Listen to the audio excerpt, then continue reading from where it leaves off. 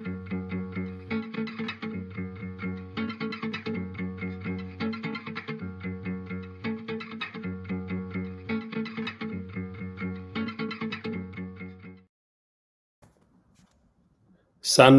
Makaya. Sanbonani. Goedenavond. Good evening. What do you say? I don't know. Anyway, hello and welcome to the new episode of Africa as a Country Talk. I'm Sean Jacobs, and I'm streaming from, guess where? Cape Town, South Africa. No way. Where's that? Where's Cape Town again? Cape Town, South Africa, behind the colonized curtain. I've been in Cape Town. We can imagine my impressions of Cape Town in a minute, but let me. So as I said, I'm in Cape Town, South Africa, and my co-host is William Shoki, or Will Shoki. He is in Johannesburg, South Africa. Africa as a Country Talk is a weekly talk and interview show. We broadcast every Tuesday at 7 p.m. East African time, 5 p.m. in Dakar, and I can actually say with pleasure 6 p.m. in Johannesburg or Cape Town in South Africa. Our show is produced as always by Antoinette Engel, who's also in Cape Town, South Africa. So there you have it. I'm in Cape Town, South Africa. And for episode 45, a momentous occasion where Sean and I are not only in the same time zone, but on the same soil. It feels great. In the same country, Exactly. And speaking about being on the same land, in a few moments, we're going to talk to the makers of a new film about land struggles in Southern Africa, Boa Monjane, as well as Kurt Ordeson. We are seriously looking forward to that. And then we're also going to talk to a repeated guest of the program, Dylan Valley, who's an Africa as a Country board member, about a new web series competition called Black Women Disrupt the Web. And if you missed our episode last week, we were joined by two of our inaugural class of AISC fellows, Yulendri Apasami and Liam Brickhill. And with Yulendri, we spoke about the diversity and the history of South African Indian identity. And with Liam, we spoke about the legacy and the role of cricket in Zimbabwe. And that episode, as always, is available on our YouTube channel. But be sure to subscribe to our Patreon for all of the episodes from our archive and to support our work more generally. So before we're going to get to the show, which I think is going to be a good one, Sean, we want to discuss very quickly what's happening on South Africa's doorstep, which really hasn't been receiving as much media coverage as it should be. I think somebody actually said this week in South Africa, she said, why don't we switch the cameras off in Nkandla, which if you don't know, Will is like shaking his head with frustration. So I arrived in South Africa to see that the Constitutional Court had found the former president of South Africa, Jacob Zuma, in contempt of court, and he had to report to a police station for a 15-month jail sentence. But then he quickly pulled like the usual Zuma stunt. He declared somehow that this was an illegal court. I mean, I can't even go into all the detail, but the point was just he's still out. It's on the news all day, every day. He took over the news cycle on Sunday. And we covered this very briefly last week with Dan, and we were joking like, okay, we'll see what happens over the weekend. I think at the time, neither of us thought that it was going to become this dominant story. We thought he was going to go to prison. We thought at this point he had accepted. I didn't. I think I was optimistic. I won't lie to you. I was a bit optimistic. He's not going to jail. He's not going to jail. I told many people who were like, "Oh, he's going to jail." I was like, "No, this guy has no intention of ever going to any jail. He's going to drag out these cases." He also has sort of a knack of. So two quick things on him. So then I'll say, because the point I was going to make is somebody said on Twitter, we need to switch off the TV cameras from Nkandla and we need to switch on the TV cameras in Eswatini. In other words, we need to talk about what is going on in Swaziland. And I don't want us to make the same mistake of talking about the sideshow, the Trumpian sideshow in South Africa. And we should talk about Swaziland, and I will in a minute. But I just wanted to say about Jacob Zuma.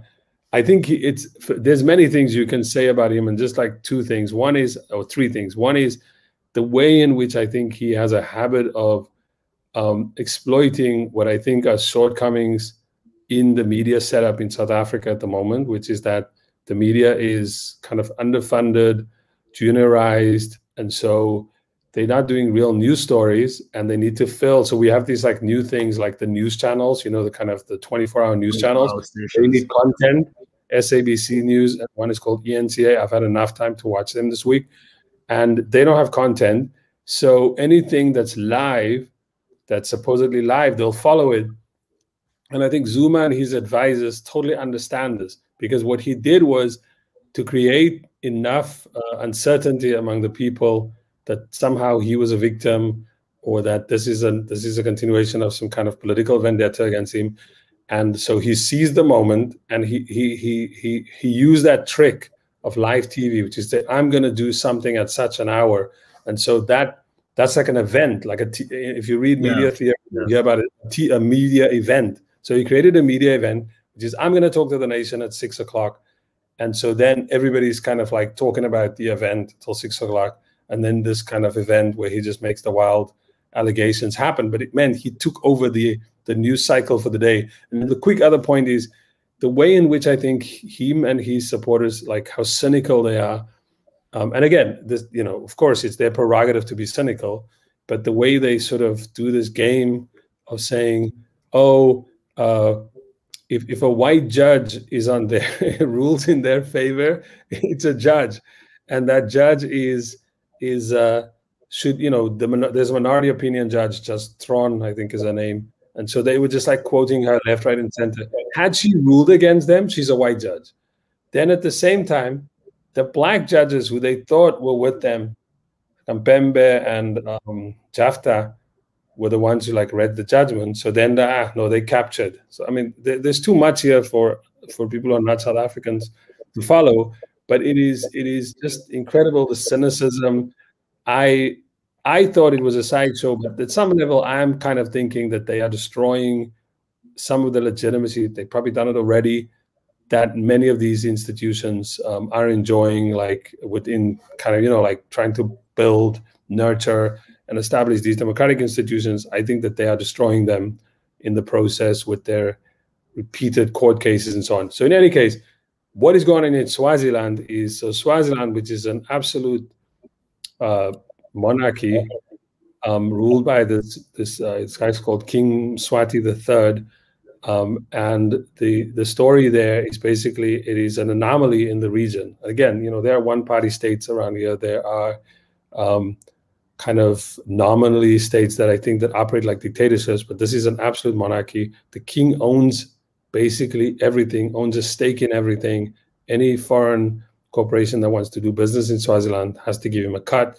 His family, the Dlaminis, they run like they are the, you know, the prime minister, the full cabinet. They have a system by which they appoint MPs to the legislative assembly, which all these people are essentially flunkies of the king. All opposition is banned, particularly legitimate opposition. You know, the kind of radical opposition like Pudemo, which is sort of the equivalent of like a kind of a Southern African liberation movement. They are prohibited. This has been the case, actually, to be honest, since 1973. There's been some amendments to the political system. At the same time, for regular people, 26% HIV infection rate. The 12th, I think I saw something like it's the 12th worst life expectancy rate in the world. And there's a really good film, which is, it's slightly dated now, from 2007, called Without the King. It was made by Michael, I think Skolnick, and I think we tweeted it on our Twitter account, that I could recommend, where you can just see this kind of imbalance in the lifestyle of the king and his family, shopping trips to Singapore, cars, private airplanes. The king's daughter, who acts as the Minister of Information, I was calling her Baghdad Bob on Twitter the other day, make rap songs and pretending to be a rapper. I mean, it's just, it's not a great situation. And it seems like the people of Swaziland essentially had enough. This started like last month, and for at least a month now, they've been protesting. Very few people have paid attention to this because it's a really small country. I read somewhere today that it's something like 200 miles long. It's a really small country surrounded by, mostly by South Africa and by Mozambique. And it's sort of the way that it's reported usually is like, oh, they have some quaint traditions every year, like a reed dance, I think. And then they have another ceremony where the king picks a wife. He has multiple wives. And then there's this kind of way in which the rule of the kings of the Swazi royal family has been sort of mystified as sort of like, oh, they're different. And it was partly because, and I'm going on and on here, but the king's father was this guy called Sobhuza II, who ruled for 82 years. He was the longest serving monarch in Africa. He did fight for independence from the British. They got independence in 1968, but he himself was a tyrant, but he was always presented like a good tyrant. So I don't know if people remember the song Blues for a Hip King by Abdullah Ibrahim. That's about him. So he was, he sheltered liberation movements like Frelimo, the ANC, Frelimo from Mozambique, the ANC from South Africa. And so people, I think, never really paid attention to Swaziland. And I think when the new king came in the late 80s, they were kind of like, oh, he's young, he speaks English. I think he went to some school in England. So it was that usual. Sherborne, which is such a prestigious. Yeah, kind of Daily Mail writing was done about them. And, everybody a lot of people from the diaspora went down there because like, oh, I'm Erykah Badu, Jadakiss. They're like hanging out with the king, they're with the royalty, it's Wakanda-ish. So I think people didn't often pay attention to what was going on there. But I think more recently, if you look on our site, we ran a story about some of the king's businesses. I think there is now more and more attention to that this can't go on. And especially by the Swazi people. I think that's because they can't rely on the Southern African Development Community. They can't rely on the African Union or the UN or, the South African businesses. There's a good article on the New Frame today about, MTN, which is the big cellular company that switched off the internet in Swaziland when the repression started now in the latest round of repression. So they can't trust these corporations. They cannot really trust the South Africans to do something about it because the South Africans are the superpower in the region. And so I think finally the people have just had enough, And what this all feels like an example. That was long, Will. I apologize. Maybe it's because I'm excited I'm in South Africa. I think so, but it's good because this is an ongoing injustice that is right next door to us. And I think what's kind of unsurprising, but also extremely disappointing to see is just how tepid the response from the South African government has been, that it has so far not said or done anything other than the usual, we note with concern the ongoing events in Eswatini. And I think one of the reasons why that's the case is that the South African government doesn't want to be seen as undermining the rule of traditional authority in Eswatini, so as to not be seen as undermining the rule of traditional authority here in South Africa. And I think it goes back to that. It goes back to that classic point that Mamdani made in Citizen and Subject about how, as African countries democratize, they're going to have to try and walk this fine balance of, at the one hand, trying to be respectful of the living customary traditions of Africans, especially in rural communities, but also knowing that they have to undo the many ways in which those traditions were bastardized by colonialism and how a lot of these authorities were propped up by colonial governments. And so you look at what's happening in Eswatini and you hear radio silence from the South African government, but it's because it doesn't want to, it's like the South African government wants to remain in good stead with its power base of traditional leaders. And we're going to talk in a moment with Kurt and Boa about a lot of these issues, because, for example, when you think of a lot of the antics that were happening in Nkandla, to use an example, it just reminds you about this, like Zuma basically is an unauthorized Zulu king, and the actual traditional authorities of the Zulu nation were trying to call him to order, sort of saying he doesn't represent the Zulu nation. The Amabuto, who are these royal military battalions, should not have been there walking with him. But then when you hear that sort of thing, you sort of kind of do a double take where you wonder about how you can create these sort of dual systems of power and authority in a country. And the Zulu Nation, for example, has just undergone a transition where it has a new leadership after the previous king passed away and his wife passed away.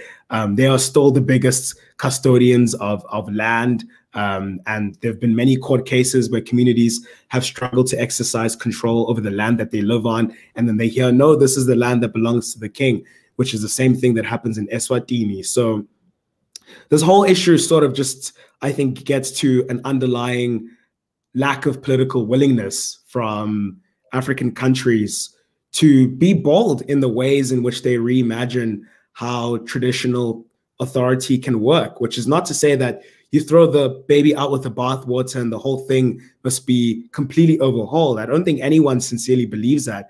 But I think what they're saying is that, and what the people of Eswatini are saying, is that our tradition, our custom must be democratically designed and must be democratically realized. And the fact that this very basic demand can't be respected by the leaders of many countries, I think is a very saddening thing. And I think we want to encourage people to keep up with the reportage. Head over, as Sean said, to Newframe, which is a great local publication in South Africa, which has been doing some great journalism. Harrowing story where two Newframe journalists, Magnificent Ndebele and Kebelihle Mbuyisa, were arrested and tortured. So solidarity with them. But this is a situation we have to keep watching and have to keep giving. Twitter is also a friend for this. Twitter is definitely a friend because the reporting is so sparse. Twitter is definitely your friend when you're trying to keep up with this kind of news. I would just recommend, I think the Times of Swaziland, the Podemos, definitely look at the Swazi Youth Congress, things that they're tweeting out. I'd recommend that people look at those, yeah. And so now to make the transition to the guests we want to talk to today, and we're going to keep unpacking these issues, especially with regards to land. We're very happy to welcome onto the show Kurt Alderson and Boaventura Monjane. But before we do that, a reminder to everyone to follow us on YouTube, Facebook, Instagram, as well as to head over to our Patreon where you can access our archive of episodes. So to now speak to Kurt and Boa, we want to talk to them about We Rise for Our Land, which is a film that they made, and it explores the complexities and contentions of land struggles in 3 countries in Southern Africa: Eswatini, which we've just been speaking about, Mozambique, as well as Zambia. And alongside the film, there is also a book that has been edited by Boa, which is coming out with Daraja Press, called We Rise for Our Land, Struggles and State Repression in Southern Africa. So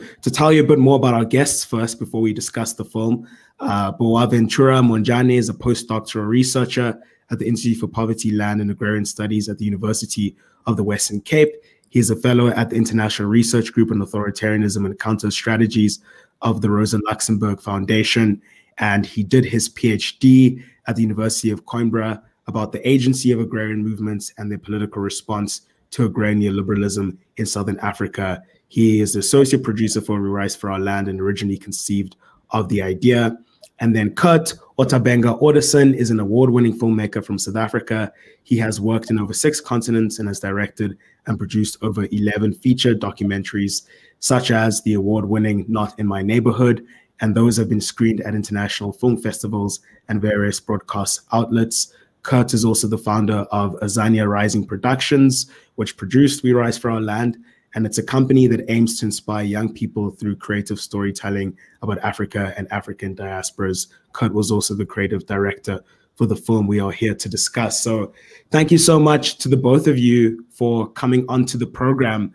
I suppose a good question to start with, and thinking about what Sean and I were just talking about now in Eswatini, is why this film? Why did you think it was important to make a film about land struggles in Southern Africa? I mean, land, we know, is a hot button topic in everywhere in Africa, especially given the history of settler colonialism that endures and its legacy, which is still strong. So how did you think a film would sort of add to our understanding of land struggles? And Why this film? Brother Boa.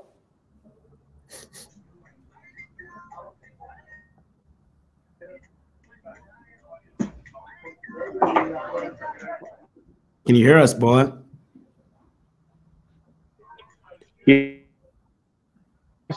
Struggling to unmute my microphone. I think you've got it now. You're good. Can you hear me? Yes. Yeah. Loud Yes. and clear. Great. Okay. My device shows that my microphone is on silence, but if you can hear me, so I'm gonna just go ahead. So we thought that it will be a powerful thing to document and show struggles around land in Southern Africa, and most importantly, profile and highlight the agency of people that are struggling to defend access to land and control over land in their countries in Southern Africa. The film is about Mozambique, Eswatini, and Zambia, but the book is about 5 other countries apart from we wanted to actually show that there is agency in Southern Africa, that rural people, rural women, peasants, young people, young men and young women are not a passive victim of the developments that are happening in Southern Africa in terms of penetration of capital in the countryside, occupying their land for a variety of things, including mining, commercial and industrial agriculture,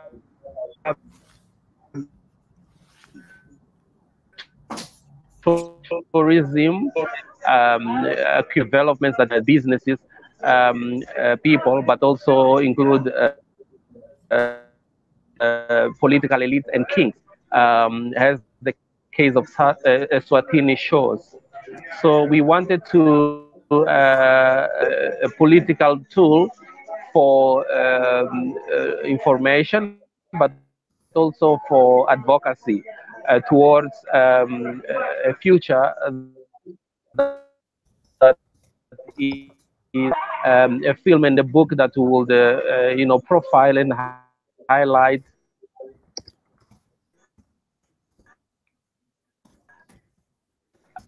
of those who are now victims of land grabbing in the region. I mean, the film has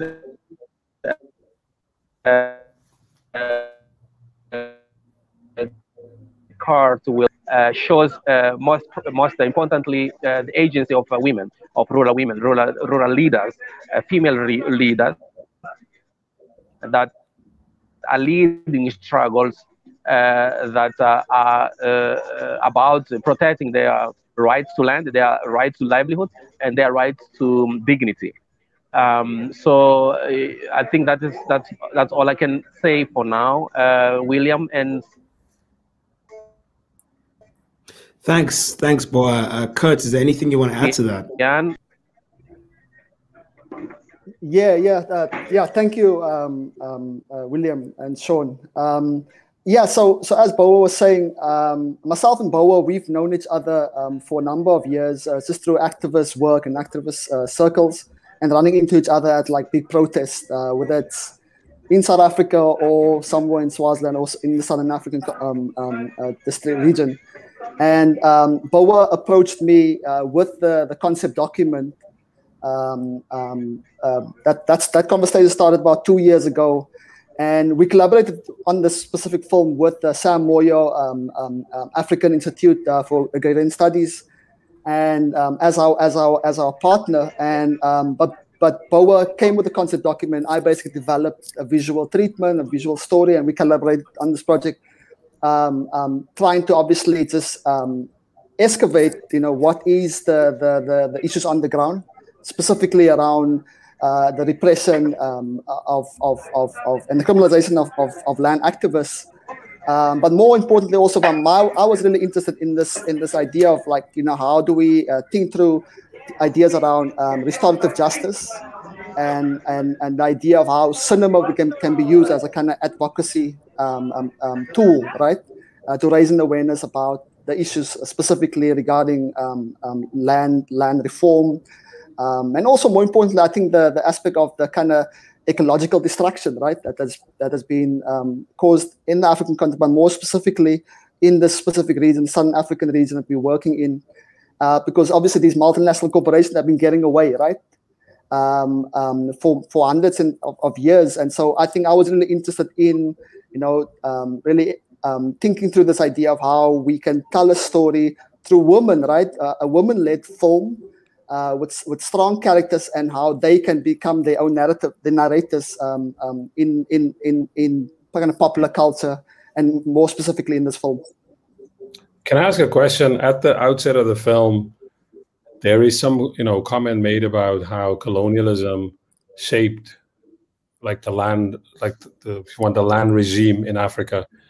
And I think when you keep watching, it's clear that you are also, you don't think that the independent African states, you know, that came after colonialism actually changed much, which is why there's the activism. But I wanted to ask like a two-part question. One is, like, in your research, both, I suppose, for the book and the film, what were did you at any, so the one is a kind of, I suppose it's a negative question. Did you get to some kind of conclusion that actually independence, that on its own, independence cannot solve the land question? So that was the one part, and that I suppose you need activism. And is the other part perhaps that we cannot solve these problems unless we tackle them, I suppose, globally, you know, like as a global struggle. So rather than these, like, separate national struggles, in the film, right, it's Swaziland, Mozambique, and Zambia, because there's a sense from the film I got that the independent African state, or the state that came after colonialism, either was unwilling to solve the question of land hunger, or was implicated too much in the system of global capitalism as a kind of continuation of colonialism.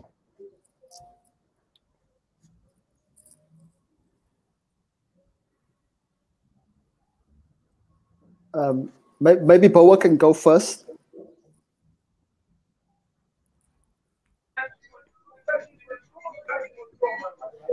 Can you still hear me? Yes, yeah, we could. Yeah. Go ahead. Yes, sure. Well, yeah, Jacobs, yeah, definitely. I mean, what is going on today in Southern Africa is definitely a legacy, or better, a continuation of a colonial or imperial agenda and project that did not end with national independence. So that went beyond the historical colonialism that supposedly ended, but it continues through the variety of mechanisms, being the land grabbing phenomena one of them. And we have identified that many of the actors that are involved in land acquisition and land accumulation, and in the processes of expropriation and appropriation of land, are very much linked to former imperial powers. Although we have today newcomers such as Brazil, India, and including South Africa, for instance, in Mozambique, but the bulk of those who continue to accumulate land and expropriate local rural people are still linked to the former or current imperial powers, about UK, United States, and other actors. So there is not only a legacy of the colonial past, but there is a continuation in a sense. And of course, today we have a great participation of our local elites what Francis Fanon would call a compradorial bourgeoisie in our countries that align and build alliances with the global capital at the expenses of our people. The film and the book shows the participation of local elites. Of course, our elites are not victims of that. They are part of it, although they are in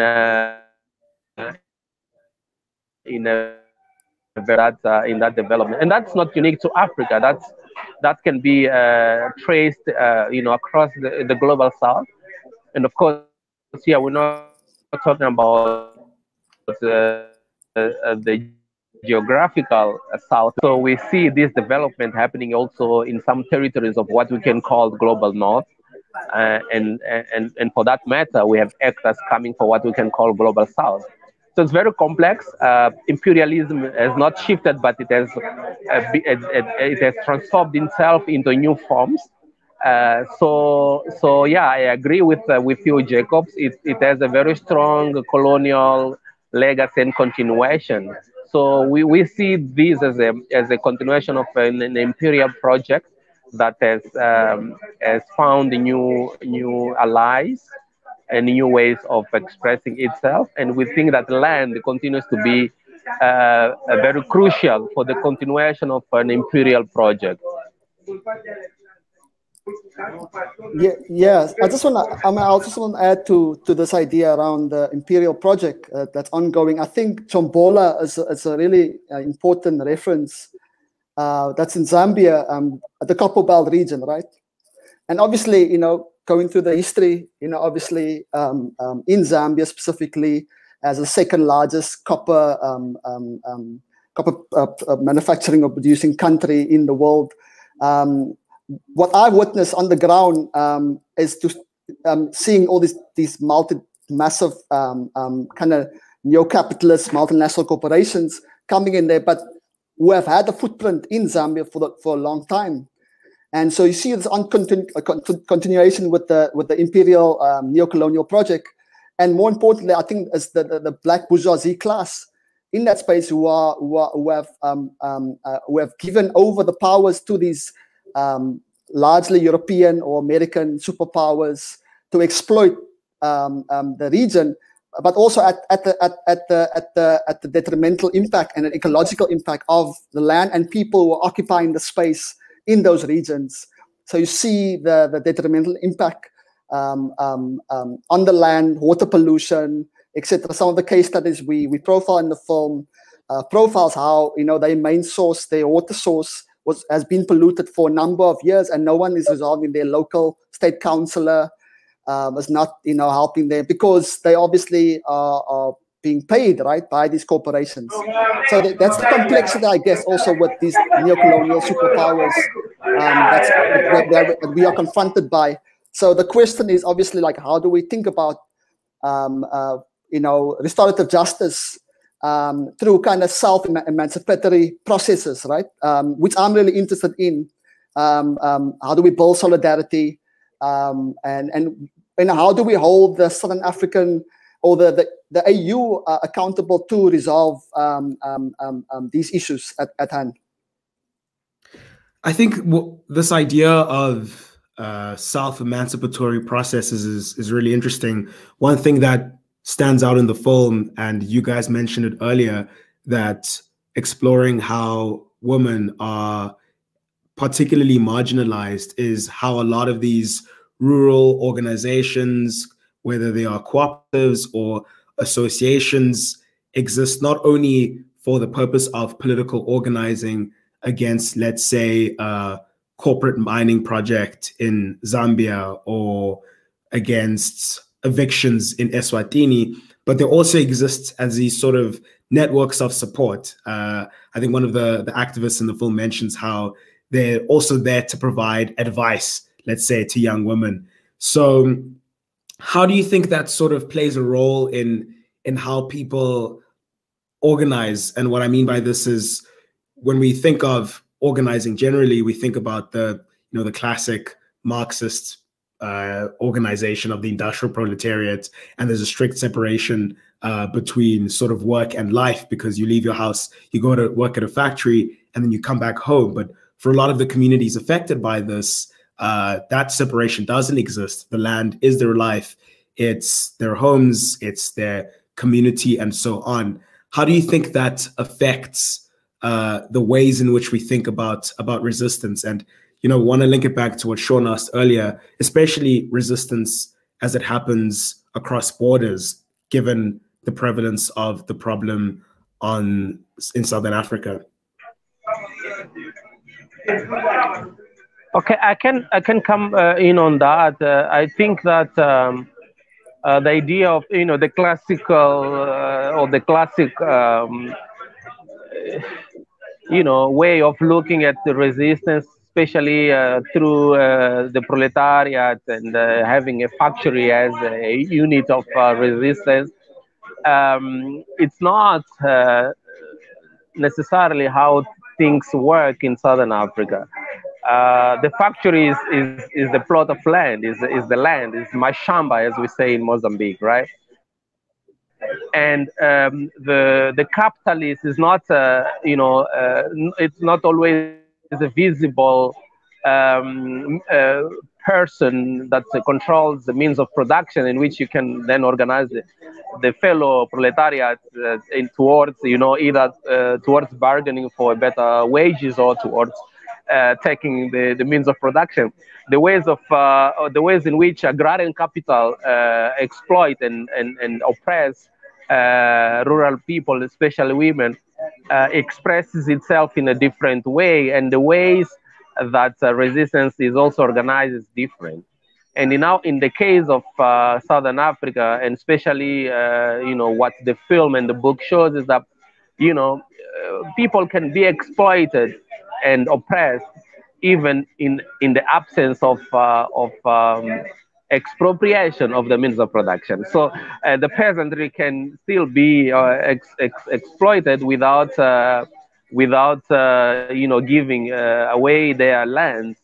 So they may control the means of production, which means their labor and land, but they might not be able to control the processes of production, which means controlling the markets, the prices, and how seeds come from, and the technology and all of these things. So the struggle for land, to defend land, or to press land for land reform, goes beyond the notions of the factory, and the notion of the notions of how Marx has conceptualized and framed the processes of exploitation and oppression. But we have realized in the research we have done for the film and for the book that in Southern Africa, the most vibrant processes of resistance and struggles have to do with, they have a very agrarian and rural element, rural and agrarian elements. Because we are not industrialized region in the world. In fact, there's been a process of deindustrialization in the region. So we need to reinvent the way in which labor politics are framed and constitute themselves. And we believe that land, agriculture, rural world has a lot to teach us. And here it's important also to mention that land is not only a mean of production, in the sense that it's not only a mean of livelihood. There's other dimensions, in material dimensions even. So the struggle is not necessarily or only a struggle for for livelihood only. It's also a struggle for identity, belonging, and other immaterial dimensions. So this film and this book shows us that we need to expand our reading and our lens, for understanding processes of exploitation, explosion, but also exploitation, oppression, but also processes of resistance and processes of expressing agency in rural and agrarian societies. Kurt, do you want to add anything, or? No, I mean, I think I just just to add to what Bob was saying, I think the impact of settler colonialism in a space like Eswatini, it's very evident, it's very real. I mean, just my experience, spending a large chunk of time working in Swaziland and in Eswatini, not just for this film, but for some other films that I've produced in the past. I think now, in the context of the fight for reform, the fight for democracy, the kind of and the state repression and legalized state violence inflicted on local activists at the moment, I think there's a direct correlation, right, to the context of how the proletariat want to dictate how they want to organize themselves, right, under the auspices of their own forms of concepts of democracy and collective security, right.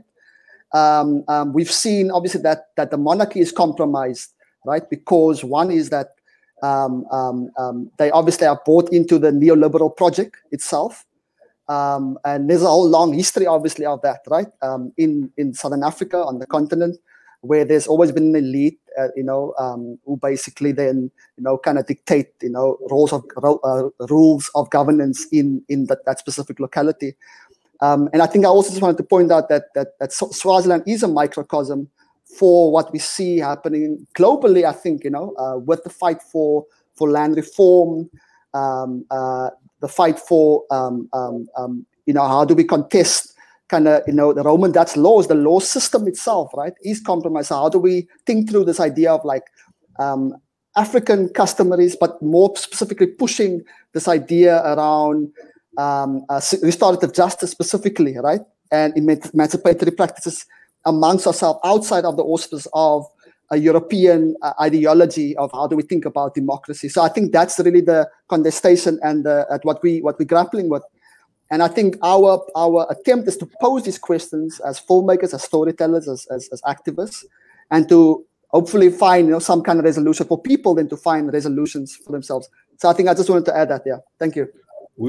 So thank you very much both for coming on. We recommend this film.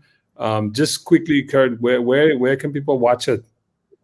So actually, at the moment, it's on the film festival circuit. Just came.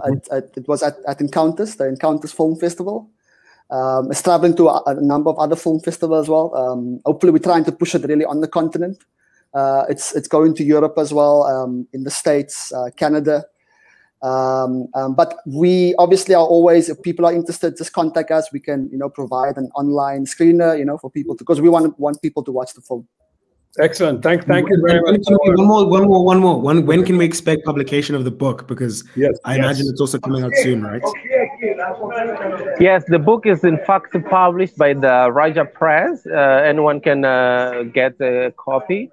But we are organizing a launch for August, mid-August, and it's going to be in Lilongwe, Malawi, in the context of the People's Summit, SADC People's Summit.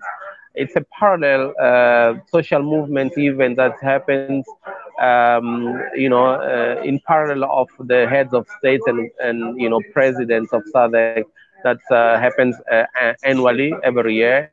And this year is gonna be in Lilongwe, so we're going to launch the book there. But from now on, the book can be bought online on the Raja Press website.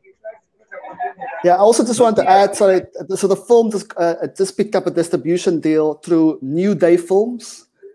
It's a distribution company in the US, and they have a footprint only in the US. I'm pushing them to kind of get it on the continent, but it's the US, Canada, Germany, and Japan. So yeah, I mean, the film is accessible now. It's New Day Films. If people are interested, just go on the website and you can stream it basically. Well, thank you very much both for coming on. That we really appreciate it. I know Boaz said it's dark and late. Well, not late. It's just evening already, and it sounds like people are enjoying themselves over there. having a nice evening while we are sitting in our cold rooms here in Cape Town. In any case, our next guest, thanks guys for coming on. Thank you so much. Thank you so much, Will, Sean. Thank you. Kurt, we'll have you back another time to talk about documentary films. But yes, my brother. Yeah. Okay, see you guys. Okay, bye. Excellent. Okay, Will. See you. Thank you so much. Thank you for having us. Bye-bye. Okay. Excellent. So our next guest, we're just going to make a quick transition because we are running a little bit behind time, but we're going to give him the proper respect, is Dylan Valley, who is, you guys know him, he's an Africa as a Country board member and an award-winning filmmaker and lecturer at the University of Cape Town. And he, actually, I think Will wrote that this man is prolific. I'm just repeating it, Dylan, you are prolific. And what brings him on today is that he is the creative advisor for Black Women Disrupt the Web. And I'll ask him about it in a minute. Black Women Disrupt the Web is a global competition to produce an original web series showcase. The call for entries aims to attract proposals from Black women writer-directors from Brazil, Colombia, Kenya, and South Africa for three-minute episodes providing perspectives on the theme Imagining Black Futures. Can you say a little bit about that, Dylan, about the history of this, like how this came about, and just like how and tell us a little bit about it, because I know it's a competition, like where we are in the competition right now, etc. But start maybe perhaps in where does this idea come from, who's involved, just so people can get an idea about it. Okay, thanks. Hey, Sean. Hey, Will. Great to see you guys again, and welcome, Sean, to the motherland. It's great to have you back. So, so Black Women Disrupt the Web essentially came out of a discussion that a friend and I had, Zakia Carr-Johnson, who's our partner in this project. And Zakia has an organization called Black Women Disrupt. And I have been doing this research on web series in my academic work, and looking at how Black women were basically using web series as a way to overcome industry gatekeepers.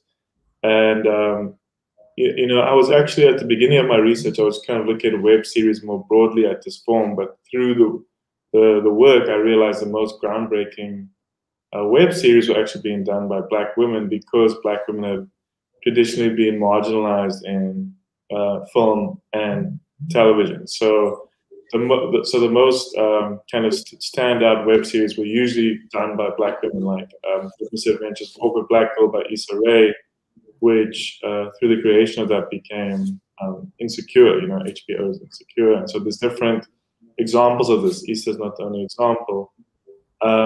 And so through this discussion, we decided to partner up. We met through this fellowship called Atlantic Fellows for Racial Equity, and Atlantic Fellows also gave us the seed money to start the project. So shout out to Atlantic Fellows for that one. And so that was the beginning of this idea, and we decided, why not commission 5 web series. I'd already been doing this as a class at WITS, so shout out to my web series class. I hope you guys are watching that. And we had kind of already piloted this idea and made 3x3 web series and so on. And so we decided to do this with 5 web series from around the continent, and also in South America. So there's 2 countries in Africa, 2 countries in South America. And we're kind of looking at, just focusing on the work of Black women and seeing, what kind of web series they'd be interested in making. And in a way, it was kind of just a way to channel energy into the work of Black women, and also like the resources that we had. And so where we are at the phase we're at now is that all the web series are basically done, and on Saturday we're having a live showcase on Kweli TV. By the way, thanks also to Africa as a Country for the support as coming on as a partner. And so we will be showing all the web series on Kweli TV. So if you haven't heard of Kweli, basically a really great streaming platform based in the US that's looking at Africa and the diaspora in terms of the content on there. So it's like Netflix, but for Black content, basically. I would put it.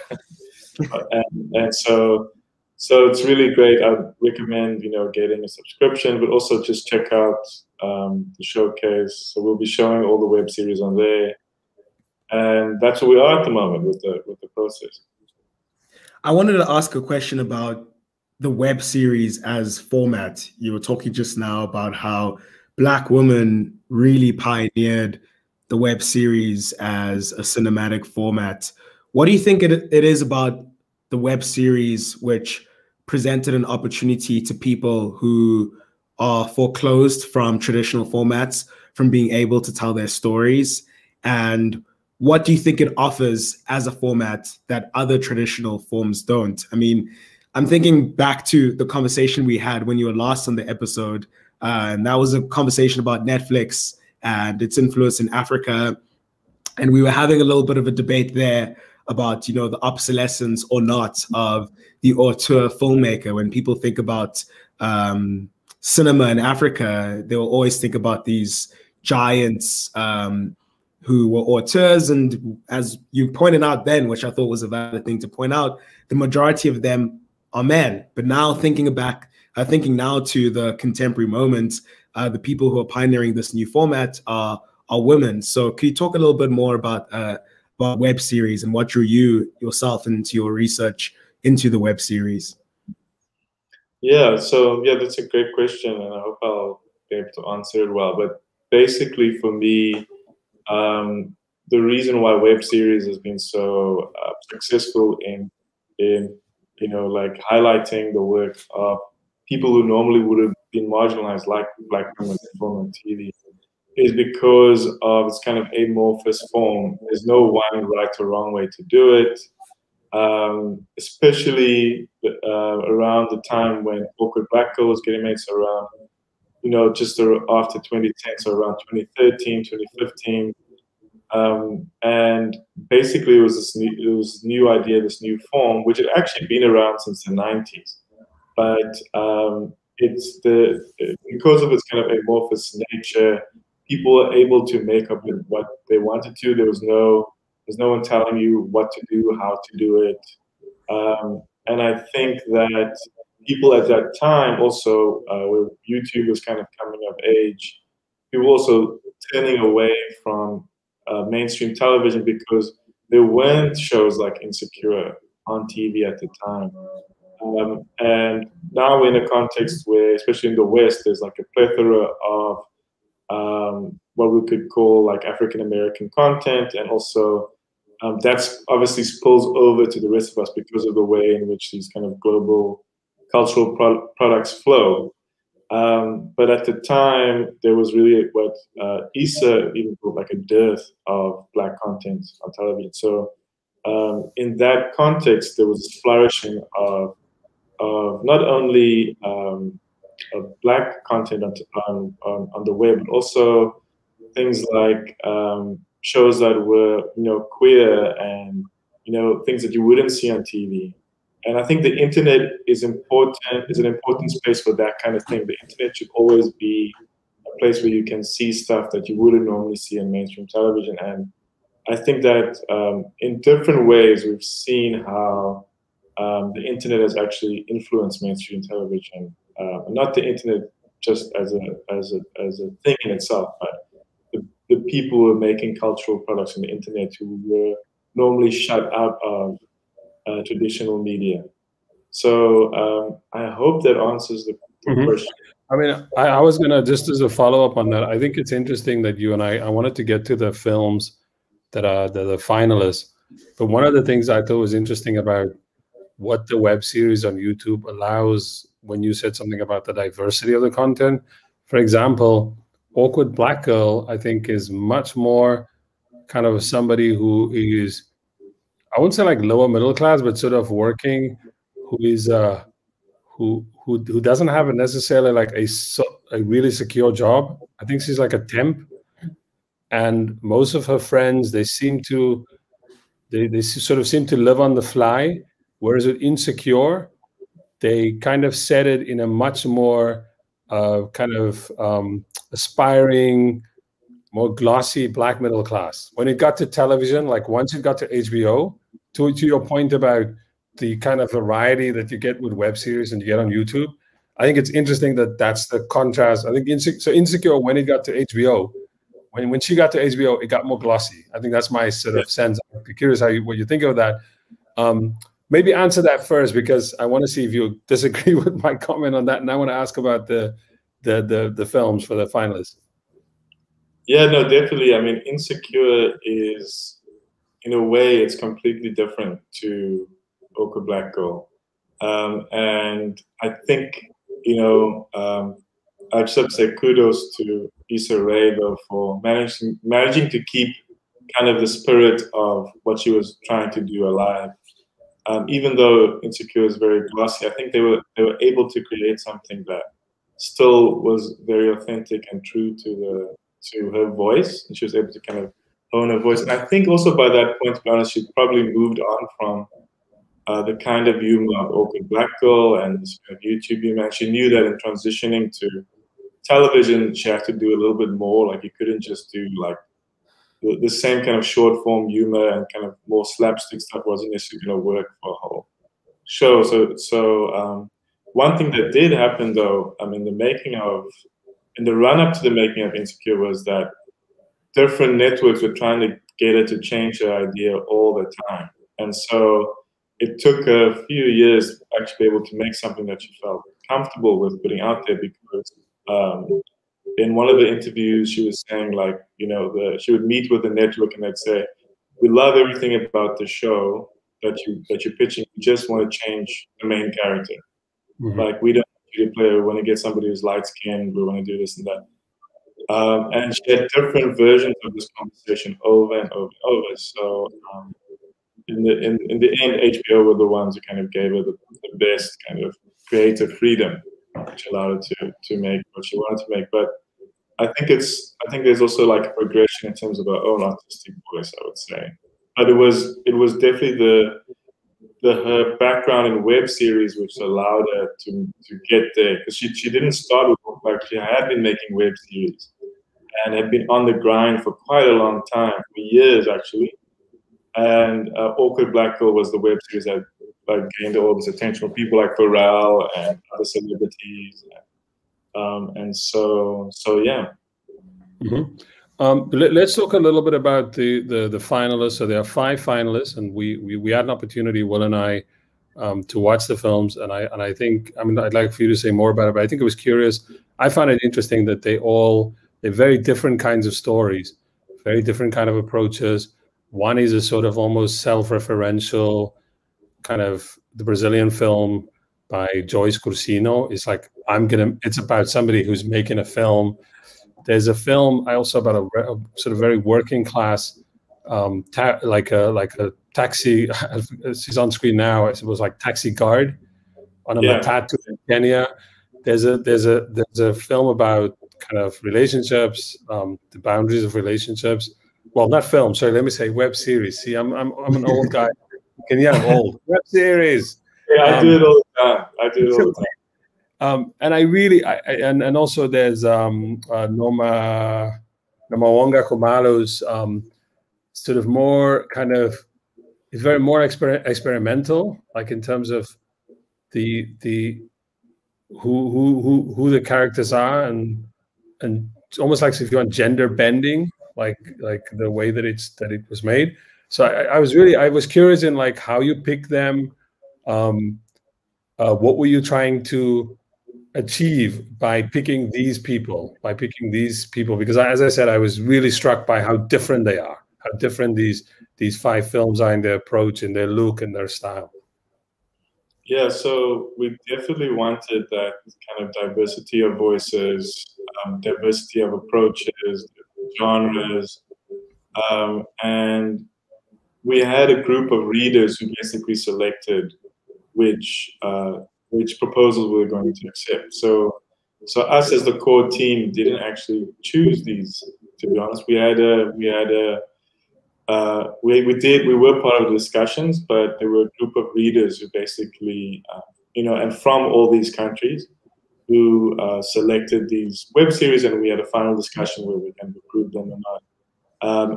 But the idea behind it was to was definitely to not do one kind of thing, and to also present web series as a format, something that could be anything. It didn't have to be what we generally think of web series as, which is comedy. And so we also just wanted to see what would happen. We didn't want to give too much direction in terms of where it should go. We had a theme, which was Black liberatory futures, but we didn't actually, I don't think we really were sticklers about it. And we just really wanted people to be able to, the filmmakers to really do their thing. Like if there was really an idea that they really want to get off their chest, that was the idea we would want them to do. And I think you can see it in the way that everybody has their own voice, like there's a very definitive voice in every web series. So yes, we're very happy about that as well. And I mean, is there any reason why, so it's 2 countries from Africa and 2 countries from Latin America.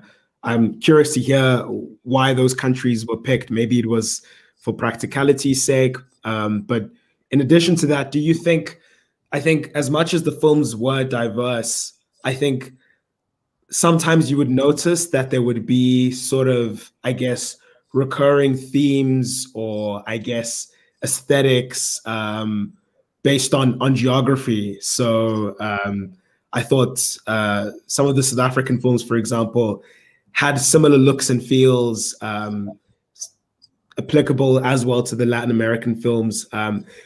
Is that something that just so happens to be the case with the 5 semi-finalists? Or from what you know, is that something that I think is much more observable across the board?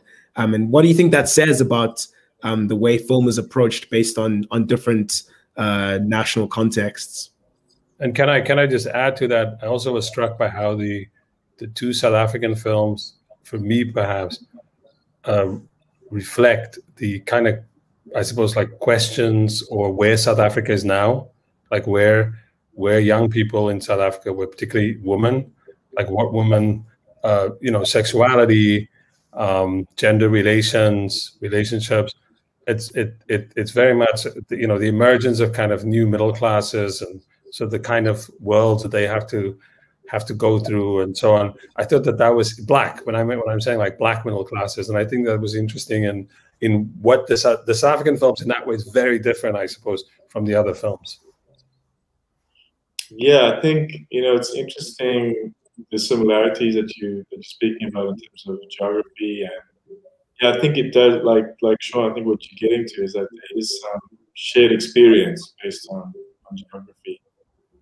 In fact, one of the actors, which we didn't know until we saw one is the actor who's in both South African productions, and I don't know if he knew or that it was the same. I'm giving it a thought to pay to see if I can remember.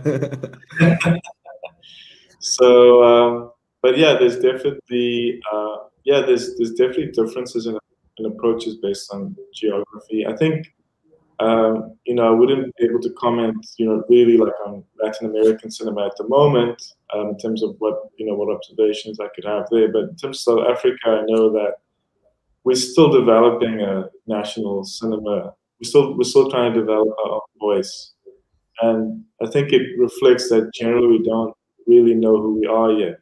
Like we're still under the myth. We're still coming out of that myth of the Rainbow Nation, and so we're in a post-transition. I think our cinema now represents kind of post-transition cinema. But it's like, okay, we're not in transition anymore, but what are we now?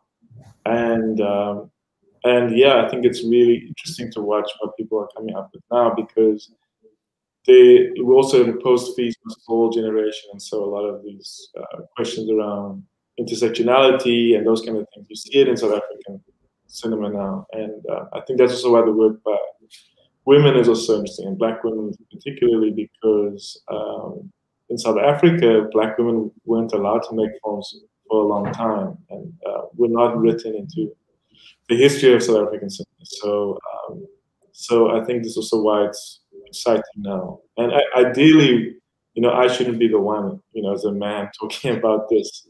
So I just want to point that out. But it's also important for men to lift up the work of Black women. So that's why I'm also doing this project. I tried not to be the face of it.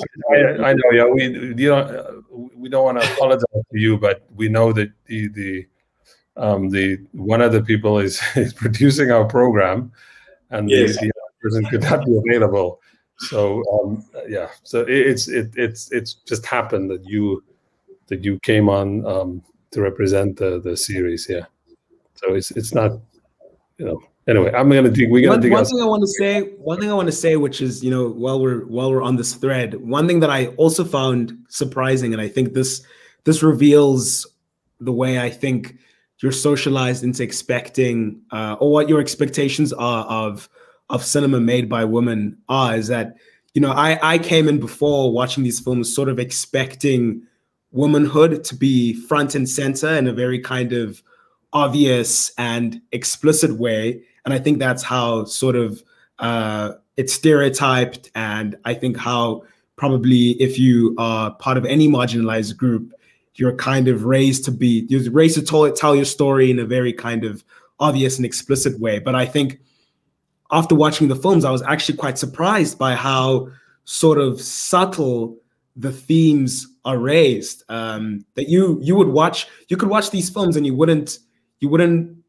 necessarily think that there are submissions for a competition called Black Women Disrupt the Web. They could be made by men. They could be made by anyone. Is the one thing that I thought were interesting. So it's kind of, I don't know what that represents necessarily, but I think it also kind of suggests that we're moving past this idea that identity and representation has to be interpreted in a very kind of simplistic, one-dimensional and straightforward way, where you can make a film about being a woman where your experience of womanhood is complex. And I think that was something that I thought was shown by these films. Yeah, and also, sorry, go ahead. Sorry, Sean. No, go ahead. To go back to Issa Rae's work again. That's something that she's spoken about a lot, which is about this idea of complexity. And that for her, it wasn't that Black women were underrepresented in television. It was that it was the types of representations for these very simplistic, stereotypical kind of representation at the time. This was the time of like Flavor of Love and shows like this. It was like a gap between after we had shows, more interesting shows like Girlfriends and things like that, when it became kind of like this very one-dimensional thing. So totally, your observations are like spot on there. No, I think I have to move because this is the technical aspects of things. My computer might die. Sorry for that. But I just was going to say, I thought one of the things I really enjoyed about the Matatu film, I forgot the title of it now, by the young Kenyan director. Yes, Dem Wada, the final title was. Yeah. There was something about it that was sort of, there was a way in which it depicted as sort of like innocence about kind of falling in love, and also about kind of just like gestures that some of the characters would do when they were around each other. There was, these films there was some. Then there's another film, which we don't want to give away too much, but there's also the film with the threesome, the couple in Joburg, which is completely the opposite. It's like the tone is a completely different kind of film. It's a much more Three's a Crowd. That's the title of Is Three a Crowd? Is the title of that web series. I keep calling them films, but yeah, there's so much. I really enjoyed like this kind of the diversity between these different kinds of. Carolina Wambui is the director of the Kenyan film. I really like just the really nice diversity of, and that they each hit kind of differently. They don't all hit at the same way. The South African, I think the Khumalo, right? Her film is much more. Sorry. No more longer. Yeah. Yeah, film is a little bit more sort of like theater, like a kind of like a play, like actors in a play. Like this, you have to sort of like, view it first like you're watching a play, and then you've got to like suspend that and just like if you at a play you do that, and then you kind of just enjoy what you're watching, but there's a way in which he tries to disrupt gender. Yeah. Anyway, we wanted to. Can we say what our favorite is, or should we leave it to the Let's watch it on Saturday. Let's watch it on Saturday on Kweli TV, like everyone should. Kweli TV, like everybody else, and then say what we liked. Yeah. Let's wait for Saturday. It's 6 p.m. South African time. I think that's 10 a.m. Eastern time. And so on them, Kweli, 12 Eastern. And it's going to be fun. It's going to be great, and we'll be presenting the kind of combination of it, and we'll be presenting the winner. So we're going to announce who won the competition, and they will also be receiving an extra prize and all of these accolades and amazing things. So please do tune in for that. Maybe a question to ask now, and we're looking forward to Saturday, is sort of, what's next for Black Women Disrupt as a project? So this competition is wrapping off. A winner is going to be announced. There's going to be these awesome accolades. People are going to watch on Kweli TV. What's next for trying to continue this project, unearthing I was going to call it, cinema, African cinema, but through this novel format of the web series. Antoinette says a break.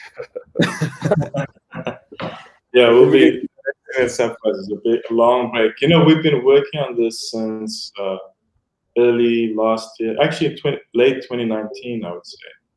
And we've been working on it like all year last year during the pandemic. When it kicked off, and so it's really been a labor of love for everybody involved and all the partners. And this is like a pilot idea.